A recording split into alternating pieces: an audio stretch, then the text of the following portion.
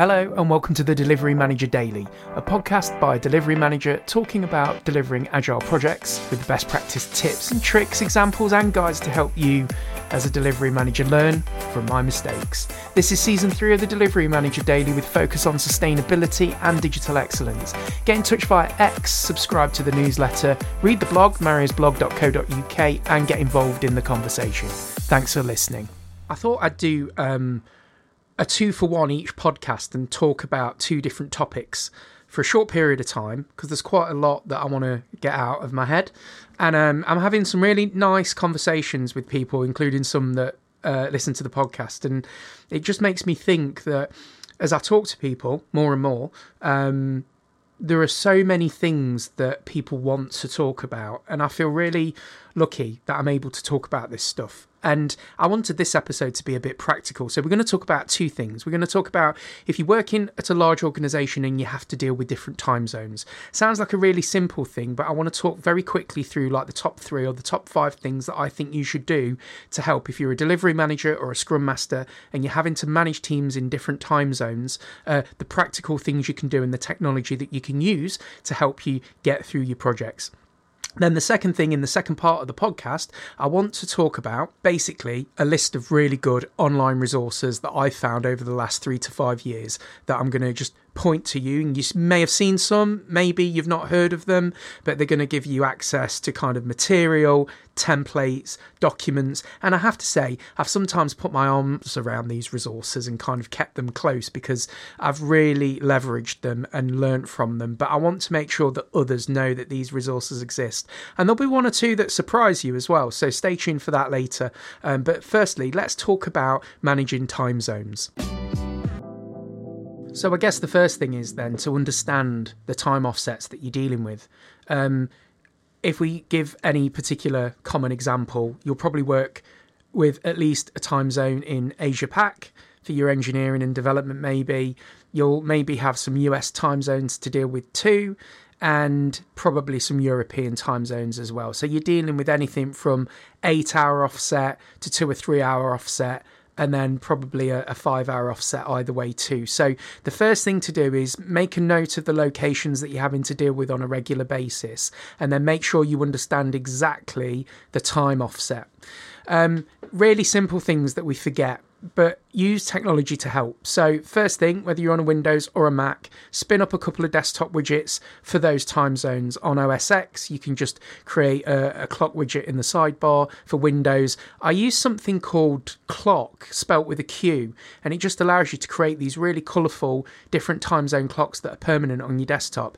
So just as silly as it sounds, you don't have any effort to kind of work out what time zone it is that you're having to deal with, what the time is in a specific country when you're having to set a meeting. The challenge is when you have to set a meeting across multiple time zones for multiple participants and you're trying to calculate kind of when is the best time. There's a couple of really good online resources as well that can really help you out with that. There's timeanddate.com, which is really good, and what that allows you to do is plug in different regions, different countries, different continents, and not only will it tell you the current time, it will tell you what the predicted time will be based on when you want to set your meeting. So it's a really, really good way of planning when to have your meeting for the best possible attendance, and that's timeanddate.com.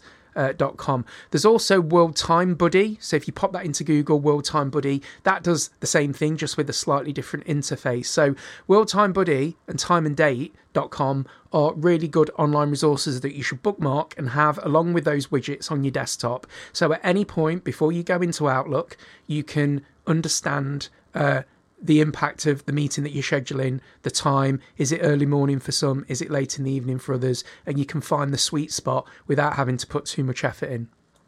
So that then leads me neatly on to using Outlook as well. Outlook has granted somewhat limited time zone tools to allow you to view in the calendar view at least 2 of the time zones at the same time. So at a glance on your usual kind of calendar view in Outlook, I have it set for a week in advance. So you've got the kind of Monday to Friday blocks. Along the side, as well as your own time zone, your local kind of host time zone that your computer's set to, you can set 2 others. So I've got my time zone set for at least the 2 regions that I deal with the most. In my particular example, it's 2 locations in the US that have not only a large offset to the UK, but have an offset with each other. So it means when I'm scheduling meetings in conjunction with being able to glance at a widget on my desktop and using those tools that I mentioned, World Time Buddy and timeanddate.com, I'm able to very quickly take the cognitive effort out of, I wonder when the best time is to schedule this meeting. Now, you'll learn a pattern over time because you do it often enough that, well, if I'm dealing with the US, it's got to be early in the morning or late at night. But on the times where I have to schedule like an all hands or a stand up or a PI increment planning session that involves multiple regions, these tools that I've mentioned are absolutely super important that you get to grips with. So in Outlook, if you go into the settings, whether you're in OS X or Windows, settings or preferences, and then the calendar options, in calendar, there's time zones, and under time zones, there's the ability to check on 2 different time zones. So put the check in the box and pick the time zone that you want, and that will display the time in a vertical view when you're in calendar view. Really useful, baked into Outlook, something you use every day. Make sure you use it. So staying with Outlook is a really underused and often unknown feature, and it's baked in for Outlook for web, and it allows you to create your own bookings with me page. It's a feature in Outlook that's been around for quite a while, but I don't think is massively used, and it's basically an appointment booking tool baked into Outlook for web that you can give people a link so they can book time with you. So if you're a consultant or you're a delivery manager or you want to take control of your time, and if you go to mariosblog.co.uk and search for time management, you'll see I've talked about quite extensively how to manage your calendar and block out time for stuff so you're not constantly at the mercy of back-to-back meetings. This is a way of giving people in other time zones an opportunity to know when the best time is to check in with you. Now, the reason that this is useful is because it allows you to share a link, and what that link does is takes you to a portal that you can customize, and it includes an extract from your calendar showing availability that people can book. So it's a bit like if you've ever used like an appointment widget, or you've kind of booked a schedule appointment with an online service, an online GP or something. It's a bit similar to that. The feature's called Bookings with Me, so go into Google and take a look in Outlook for that. But with this portal, you can set when you're available, and then people can only book those times.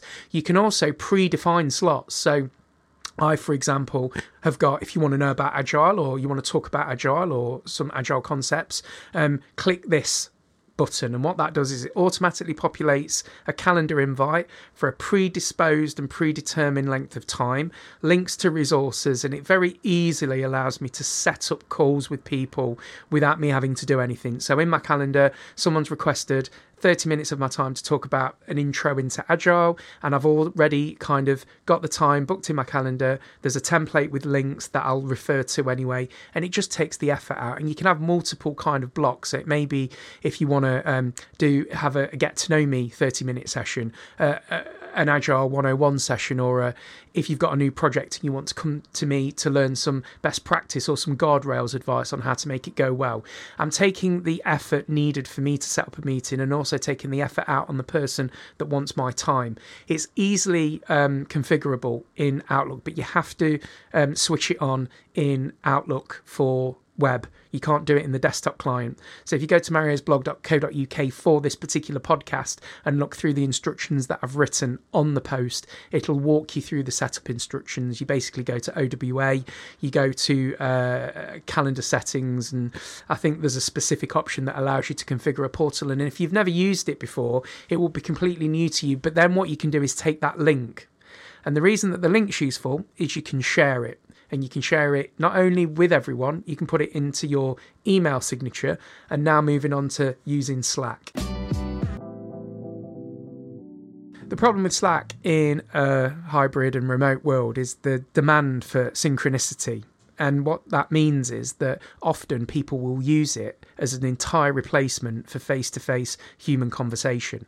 So what does that mean? Well, how many times have you been at the mercy of Slack where someone has sent you an email then they followed up on Slack to ask you whether you've received the email, and then they want a response, and if they don't get a response on Slack, they'll drop you another email or give you a call or send you a text message, and before you know it, you've used every communication medium, and this person's trying to get hold of you. And it's not really what, in quotes, real-time instant messaging was intended for. And Slack obviously is the tool of choice for most organizations, and I'm sure most of the people listening to this podcast will be signed into Slack right now, probably signed into 2 or 3 organizations, and you've probably got hundreds, or if like me, thousands of unread messages. So there's a few things that I do to push the limits of Slack, just to allow me to set out my stall and make sure people are clear on how to get in touch with me. That link from the previous part where using Outlook bookings with me, I put that link in my Slack bio and I make it clear to everyone, if you want to book time with me, rather than sending me a Slack message that I might not read, especially if we've got a time offset, go to that link and set up a meeting, and then that way you get an immediate response. You know that I'm going to see it. It's in my calendar. Everything's good. The other thing I do is use the Slack bio, and I've done this time and time again. So successful is it, everyone else has copied it. In the Slack bio, that you can put anything you want, I put where I am each day, and I'll do, and again, if you go to the blog post, you'll see a screenshot of what I mean. But using really short language, say when you're going to be in the office. So Monday, working from home, Tuesday, Manchester office, Wednesday, etc., etc. So everyone knows, if they look in your Slack bio, they can see where you are. They can see when you're next in the office. They can see when you're working from home. And that's really important, because it absolutely cuts down the amount of messages where people say, oh, where are you? You in today? You in next week? And it's just messages that I don't have time to always respond to. And then people can get a bit snippy because you've not responded. And then that triggers an email. And then it just creates noise. So people know that the way to get in touch with me is to go onto Slack. I've filled out my bio, and it's got a link to my Bookings With Me portal, which gets you access straight to my Outlook. But also you can see where I am at a glance using my Slack status. And I've watched, as I've done this in companies that I've worked at, everyone else doing it too. And I've had a few people ask me, oh, what is that? And then they've caught on that WFH means working from home. And you can see where I've abbreviated regions like Manc for Manchester or Brum for Birmingham. And slowly people are like, oh, I get that. That makes sense. And then they've done it. And then that's had a compounded kind of roll-on effect. And before you know it, everyone's got those movements in their kind of Slack bio. And it's such a little thing that you think isn't really that valuable, but it actually is really important. And it allows you to kind of fend off just those lazy messages. Oh, where are you today? Are you in? Have you got time for a coffee? You're already setting out your stall to minimise those Slack messages, because I don't know about you, but I'm pretty tired of being at the mercy of Slack. So use Slack and all its kind of potential in terms of the bio to put useful information in there and not just what you're having for lunch. So that's the first bit then, just talking about managing different time zones, all really simple things that you probably don't do. Use online tools like timeanddate.com and World Time Buddy to allow you to understand at a glance not only what time it is somewhere else in another region or another country, but also when the best time is to set a meeting. Use the inbuilt time zone functionality in Outlook to allow you to see in calendar view what the times are in other regions, up to 2 time zones, and that at least then gives you the best chance of scheduling a meeting that's going to be accepted. Use the Bookings With Me feature, again, in Outlook, to control how people access your time. And then use Slack and get the best out of Slack by using the bio and the status update to display your movements, where you are, and use the link that you can create in Outlook for the Bookings With Me portal. Share that in Slack so everyone's got this kind of understanding of how to interact with you and how to consume what you do as a delivery manager. So you've probably got loads of tips and tricks on how you manage time zones. Maybe you do it all in your head, and maybe you use other tools that I'd be really interested in kind of listening to what you use too. So get in touch with me on Twitter or X, Mario DC, or the Delivery Manager Daily. But let's now talk about that other thing that I forgot what we said we would talk about. You may not know, but outside of my corporate work as a delivery manager, I run a small tech company called Creative Pixel. It's here I build websites and applications, integration services, and AI solutions for small and medium-sized companies. I also help coach and advise on digital marketing and social media for individuals and build individual websites also. So maybe if you're wanting to start a technology-focused side hustle in 2023, get in touch. Oh yeah, it was resources. So everyone always comes to me for templates, resources, guides.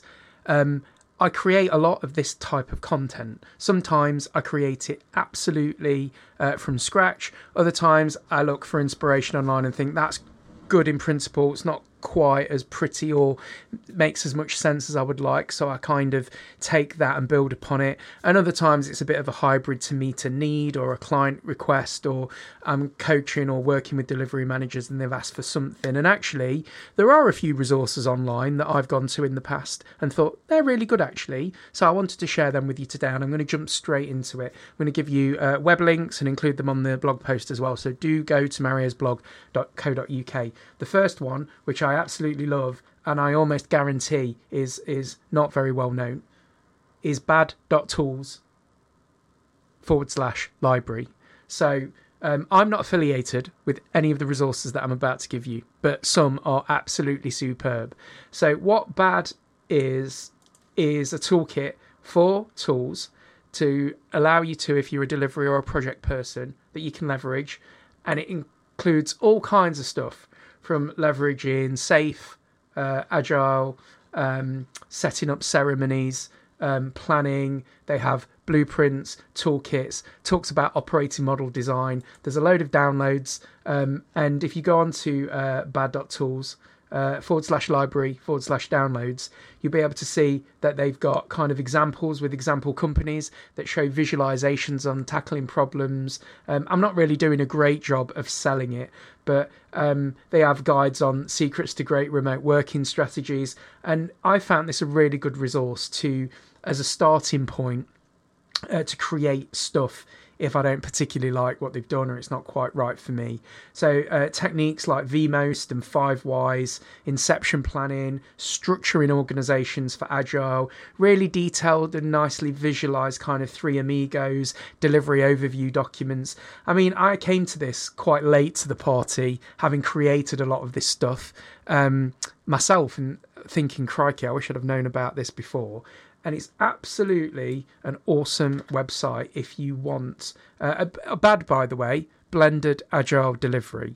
So bad.tools, go online, check it out. It's absolutely awesome. The next one that will probably really surprise you is a Gov.uk resource. And it's a combination of resources. If you go to gov.uk and search for the DDAT, the Digital Data and Technology Profession Capability Framework, and within that they have various things like GDS, which is a standard for a set of frameworks and guardrails for delivering projects in the public sector. But it's such a well-written and accessible array of resources in terms of roles, role descriptions, test planning, quality assurance. It's a blueprint of doing really solid digital delivery, and taking that and applying it to my own experience as a project manager has been profound. And it's a resource that is there, but I don't think many people realise. So if you're a delivery manager, and I tell so many delivery managers about this resource, and I don't think they spend the time reading it, but search for GDS or DDAT, DDAT, Delivery Framework, gov.uk, and have a look through. There's a lot of information, but read it and extract from it. It gives practical examples, templates, white papers, approaches across every element of the software and service delivery lifecycle. It's absolutely superb, and that's a gov.uk resource. Make sure you check that one out if no others. Next one, worthy of note. It's an old one, but a goodie. Sounded like a DJ there. tastycupcakes.org. Now, I've just checked as I'm talking about this, and it's now behind a registration wall, so you have to register to access. But what it is a resource of agile games, approaches, and simulations to allow you to get the best from running kind of agile projects, and some tools and resources, which I've learned how to do so many things from. Estimation games like Guess the Way to the Animal, or the classic Lego Scrum game, or how to draw toast. icebreaker exercises and things that I've incorporated and baked into retrospectives and team building stuff. And it's a really good, well-written resource. So tastycupcakes.org is definitely a site you should sign up to and have a look and see what they've got. I think I'm going to leave it there. You've had 3 absolute bangers that you should check out. So the GDS Gov resource is my absolute favourite.